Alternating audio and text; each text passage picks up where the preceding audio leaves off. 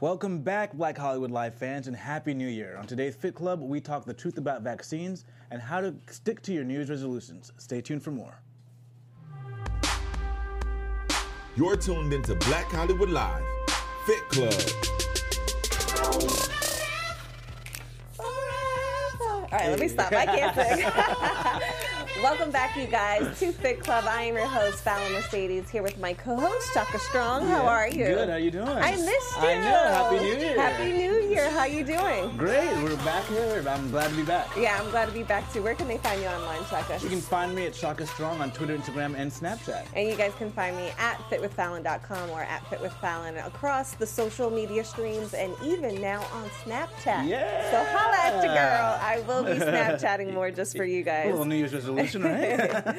All right, you guys, we have a lot to talk about first, but let's talk about the new year and all those New Year's resolutions that you have been making or been wanting to making. Studies have shown that a lot of people have made some resolutions this year. I know you haven't, Chaka. I have.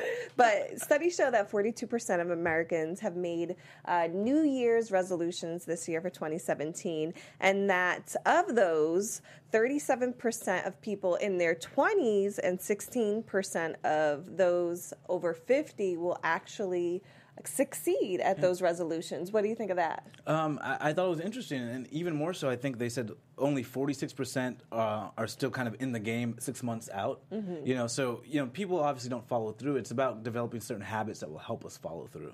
And what habits do you think those are? Well, one of the ones that the article talked about is make it social and tell people. And I think that's a big one.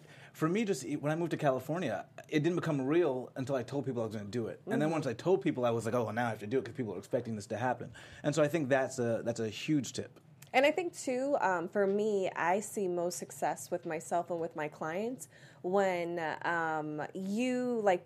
I train by myself, but when I train with other trainers or I jump into a class, something like that, I find that I stick to it more. And then it also says in this article that if you prepay for sessions, because people usually stick, once they get some skin in the game. When you paid for something, you don't want to let your money go to waste. However, I have paid for 10 Orange Theory sessions. How many have you gone to? 2. Still haven't finished them. But in my defense, I know, exactly. But in my defense, it is so far away from me. Yeah. They've been popping up all over the place, so there will be one closer to me, so I hope then I'll be able to... They should raise their prices. You'd be there right now. What do you think about skin in the game as far as like paying for stuff? Do you think that's actual motivation or no? I think if the payment hurt, if it was an easy payment, I know, it was $5, right? then no. But if you were like, oh my God, I really could use that money back, then I got to go do it. Yeah. I find so many women that I train who do spend a lot of money on the bigger package. I find that they really do come in and utilize their sessions rather than somebody who buys a smaller package from me. So you got to invest in yourself. Yeah. It says the second thing to help you achieve and stick to your resolutions are commit to a specific date. Yeah. So you have to make a goal with a specific date. And I think this is important too because you can chase a goal for many, many years. Oh, I'll lose 20 pounds. But when? When do you want to lose those 20 pounds? When I'm training people, I always say, give me a specific date. By your birthday in June, do you have something, a trip coming up in May, that you want to be fit for? So it really does motivate them because they know, okay, time is running out. Yeah, coming from the competition world. Yeah, that's true. Yeah, so there'd be competitors you would see that didn't look quite in shape. And I got to see this my first competition, so it was really great for me to realize and understand. And I'd think to myself, why are they competing? And I'd found out a couple of people had lost 200 pounds, and they had set this date for a competition that they wanted to do, and that was their goal. And then it kind of just blows your mind, like, wow, this was your end game. Oh, that's and so awesome. I think it's so important to have a date, and especially if it's a date like a competition, you're going to really, step it up. Yeah. Another one of the, I guess, resolution key things that you can do is keep smiling. I thought this was interesting, but in other words, just have fun. Yeah. But I feel like if you're having fun, you're having a good time, you're going to see results. I recently started doing acro yoga. If you're in the LA area and you're not far from Santa Monica, head over there on Sundays. It's to the left of the pier on the green area. You will see tons of acrobats contortionists and just regular fitness enthusiasts out there flipping around, and it is so much fun. I grew up as a gymnast, so it kind of puts me back in that, you know, that mode, and it's really fun. And, you know, 2-3 hours will go by, and it doesn't even feel like you're working out, but the next day you'll wake up really, really sore. Yeah, I think that's super important. Whether it's a class that you're taking, it's got to be fun. You know, if you're taking a class because it's effective, but you're not enjoying it, you're probably not going to stick to it very long. I agree. And so you have to enjoy yourself. And that's why it's good to always join a gym, too. I think that has basketball courts or a squash court or racquetball court. So you can go and play and then also work out. I agree. The next one, recognize aches and pains. I know all of us at some point when you're working out, you'll feel some discomfort. I, you know, wake up legs sore, arms sore, but there's a difference between sore and you know, injured or pre-injury, you know. Yeah. And one of the good rules they said is if it's changing the way you do things, then you should go stop and maybe get it looked at. So if you have a shoulder injury and it's changing the way you move your arms, then get it looked at. Or if you're running and you notice, you know, you're running more on the tips of your toes instead of, you know. Yeah, because of the pain that you're feeling, then you got to stop and take a break or go to the doctor. But I think a lot of people make the mistake of feeling a little sore and thinking, oh, man, now I got to take a couple of days off. Yes. You know? I can attest to that. I know a lot of clients who will be like, I'm in so much pain. I'm like, no, if it's not sharp shooting pain, and like you said, if it's not altering how you're working out, then maybe you just need to take more amino acids and mentally push yourself. Because the brain will really work itself out of a bad situation. The brain will find any excuse. And having just worked out with a lot of people, and I think my workouts tend to be a little bit more intense for people, I start hearing the excuses come real quick. Oh, I think I have an appointment at 2. But it's automatic. They're not trying to get out of the workout. Their brain is trying to work themselves out of the workout. Oh, that's true. I didn't think of it that way. Yeah, you have to be careful and like make sure you're not psyching yourself out. Yeah.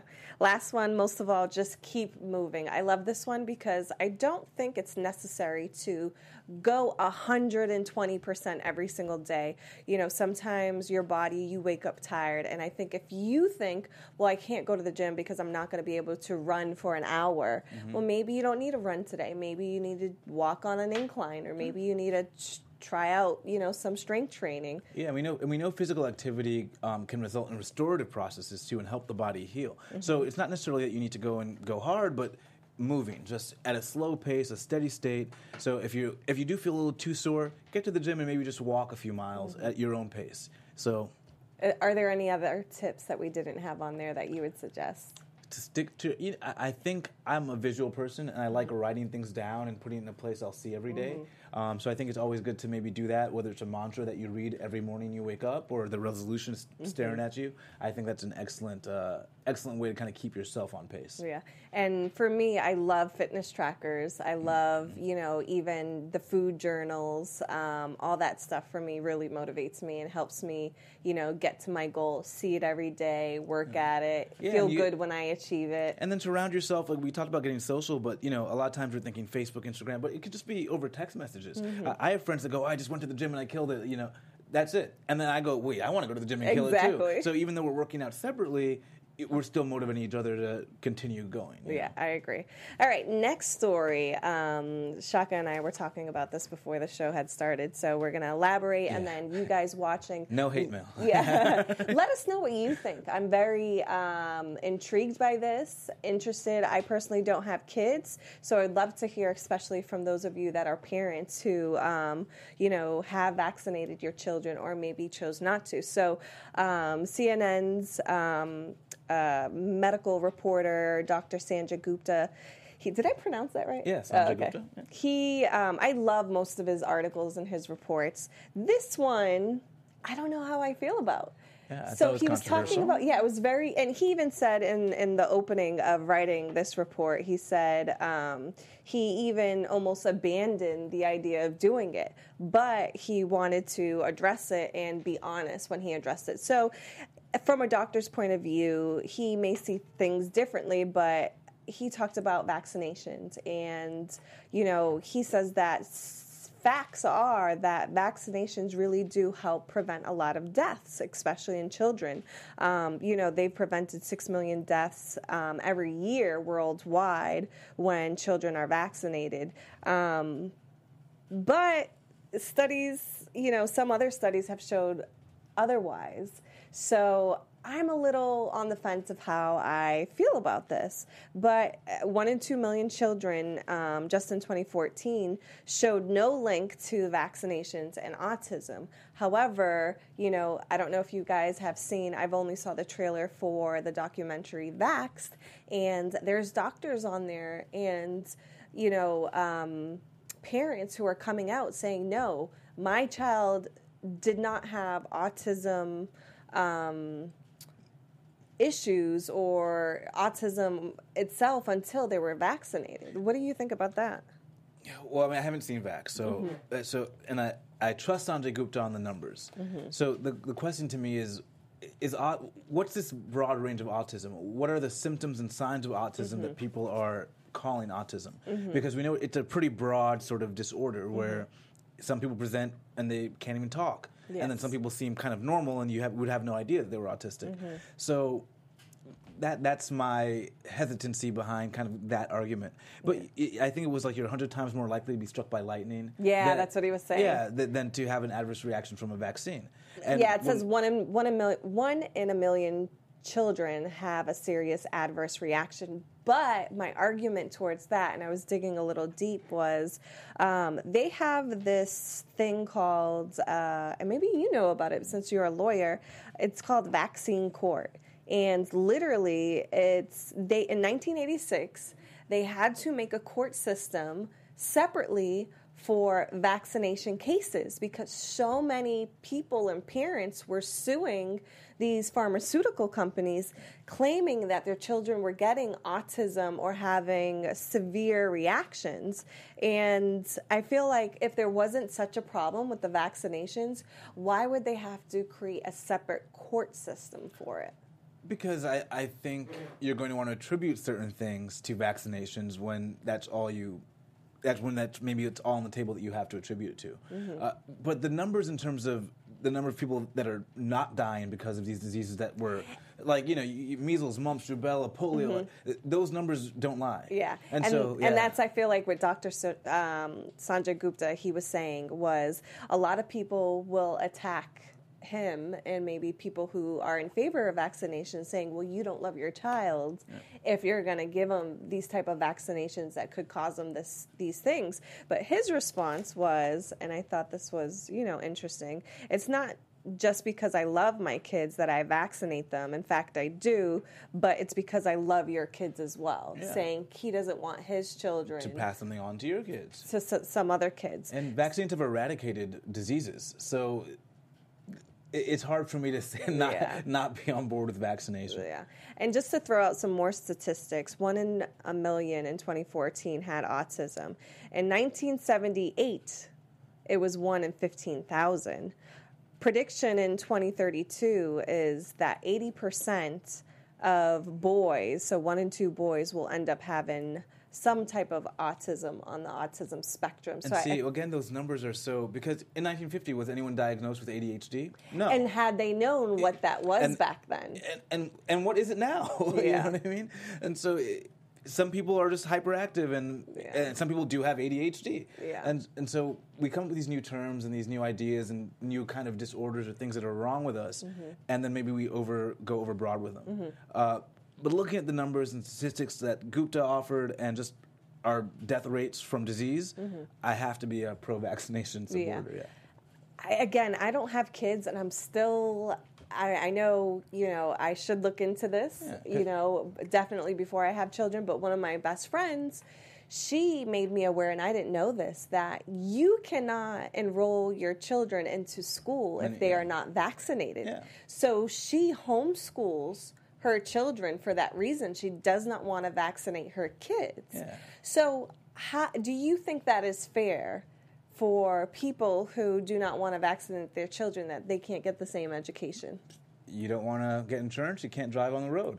So, and we do that because we're protecting not just you, but the other people on the road around you. Yes. And so we're protecting your kid, but all the other kids in the classroom too. So I agree with that. I think what is going to happen, and I think it's starting to pop up now, I think they're going to start a school, a home school, where other kids can play with other kids that are not vaccinated. They already, Yeah, they already have homeschool like groups, you know. Oh, do they have the groups? So I don't know if there's like particular groups for non-vaccinated kids, but they already do have groups. Very interesting. You guys out there, please sound off on this hot topic. Let us know, are you in favor of Dr. Sanjay Gupta and Shaka and many others of getting your kids vaccinated, or do you feel that those vaccinations are actually causing some of these ill diseases? It's like getting chickenpox in adulthood could be debilitating, could even cost your life. Exactly. But if you get vaccinated when you're a kid, you don't have to worry about it, you know. Yeah, very interesting.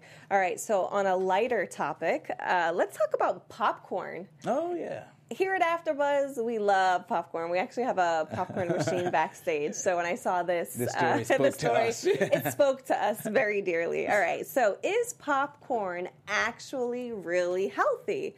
You know, you'll go into the store and you'll see Skinny Pop popcorn, or what is that? That Captain. You know, they sell it at Trader Joe's, Captain something. I don't know. It's really good. But the kettle corn's also very good, kettle too. Corn, Kettle white corn. cheddar. So is it really healthy? So let's see. This study shows that, having the purest form of popcorn, if it's plain aired pop kernels, it's healthy if you have a 3-cup serving. It's a whole grain. People forget. It's a whole grain. It's only 1 gram of fat, 4 grams of fiber, 93 calories, so you're good, less than 100 calories. But what really makes the big difference is what you're putting in the popcorn. So if you're talking about homemade popcorn or movie theater popcorn, it's 2 different dynamics. You know, we as Americans love to, supersize. You know, we want triple, double, and everything on it, and I think that's the problem with our popcorn today. The Center for Science and the Public Interest showed, according to one of their reports, a medium bucket of popcorn holds 20 cups and contains 1,200 calories, 980 milligrams of sodium, and 60 grams of saturated fat. 3 days worth of your saturated fat. 3 days worth. In one sitting. And I know tons of people who will do large, who will add more. So I think you really need to probably sneak in your own popcorn into the movie theater. Your own healthy so version. So you know what you're eating, Kettle corn, for example, can have up to 4 teaspoons of sugar, 1 1/4 cup per serving. So kettle corn isn't even safe, even though you think it's a healthier alternative. And a lot of popcorn, these popcorns that are so high in fat and calories, cooked in coconut oil, like you think they're going to be healthy for you. And so you really do have to make sure you're reading your labels and look at your servings too, because a lot of the servings are tiny, and you know that you don't have just like 3 cups of popcorn. Exactly. I definitely had more than 3 cups. Did I have 3 cups? I don't know. I had some backstage. I can't lie. And one of our old guests, Alex from the Fit to Fat show, when he was on, he's a dietitian, and I'll never forget what he said. And I don't know if you guys remember this, but he said, whatever type of oil you use, even if it's a healthy oil, you can use coconut oil, but once you put it on the pan and it hits that high temperature, it nullifies it and it categorizes it as regular. It's like eating vegetable oil or not olive oil, but it's all on the same playing field once it hits the heat. So you could think, but I'm cooking my popcorn in coconut oil, but is it really? And it just depends on the heat. So people like to use coconut oil because it's got a higher temperature, higher heat temperature. So it's going to break down at a higher temperature than olive oil, let's say. And so that's why people like it. But if and you have to know the temperature and where your temperature range is. Yeah. I think most people don't. Yeah, I don't want to throw my dad under the bus, but he's so cute. I went home. And he's like, I've been making my fish in coconut oil. And I went into the kitchen. He had this big tub of coconut oil. And I looked in the pan, and I swear the coconut oil was like 2 inches deep. Oh, he's deep frying coconut. Deep frying his fish in coconut oil. I'm like, Dad, you get an A for effort, but let's throw this away. Let's pour this down the sink. We can't be doing this. So you got to be careful. You can't. Because we hear buzz terms and we think, okay, if I'm using this and I can do whatever I want with it. So you got to watch what you're doing and making sure that you're doing everything right. Yeah. All right, last topic. I've been experiencing a lot of insomnia, I think, because I went home for the holidays. So I was on the East Coast. Now I'm on the West Coast. Yeah, a lot of people have had that after the holidays because everyone's been traveling. It throws you off, and then you're up all night for New Year's, and then you can't sleep. But here's some tips if you're experiencing some insomnia. One thing that people have been using that it's good for you It's, it's something that you produce in your body itself. It's called melatonin. And I just found out that melatonin actually, they have little gummy bears. So you can take it as a pill, but if you don't like taking pills, you can have a nice chewable gummy bear and go to sleep. Hopefully it's not too tasty. You have like 5. I know, right? Yeah. And then Shaka, you were telling me too about something that is a good alternative out there without, it having adverse effects. Yeah, so I've taken melatonin. My only problem with melatonin is if you're taking it nightly, at least I felt I developed a resistance to it. So the first couple of nights knocked Put out. you right to sleep. And then night it just was a little bit more attenuated. And I got a CBD oil. And for people out there who don't know what that is. Yeah, that's the non-psychoactive component in marijuana. So there's THC and CBD. And this oil is just the CBD oil, and that actually relaxed me and helped me get to sleep. So very interesting. There's also natural foods that you can take that will help you fall asleep. One is foods that are high in tryptophan. I don't know if I pronounced that right, but it's tryptophan? Tryptophan. Yeah. Tryptophan. It's an amino acid that helps the production of serotonin, and that helps you fall asleep. It relaxes you. Part of the reason you fall asleep right after that Thanksgiving meal. Exactly. So that's what I was going to say. So you're going to get your turkey, your chicken, your tuna. Also, complex carbs has the same thing. Yeah. So usually, you get the itis when you have a big, hearty, carbohydrate meal. So you can do your different types of butternut squash, sweet potatoes, of course, healthy carbs you want to go for. And that's all the stuff I put towards the end of my day. Oh, that makes sense. Yeah, so during my day, it's a lot more protein heavy, very carb light. And then at night is when I have my heavier carbs, and that helps me sleep and my body process well. So. It also says raw milk. Although dairy can be problematic for some, a glass of raw milk before bed does help with sleep. A2 dairy is recommended from goat, sheep, or A2 cows. What do you... I know. I'm still... He's vegan, so how do you feel about that? It's like I'm vegan, but at the same time, I think... having responsibly raised meat and done the right way, that's okay.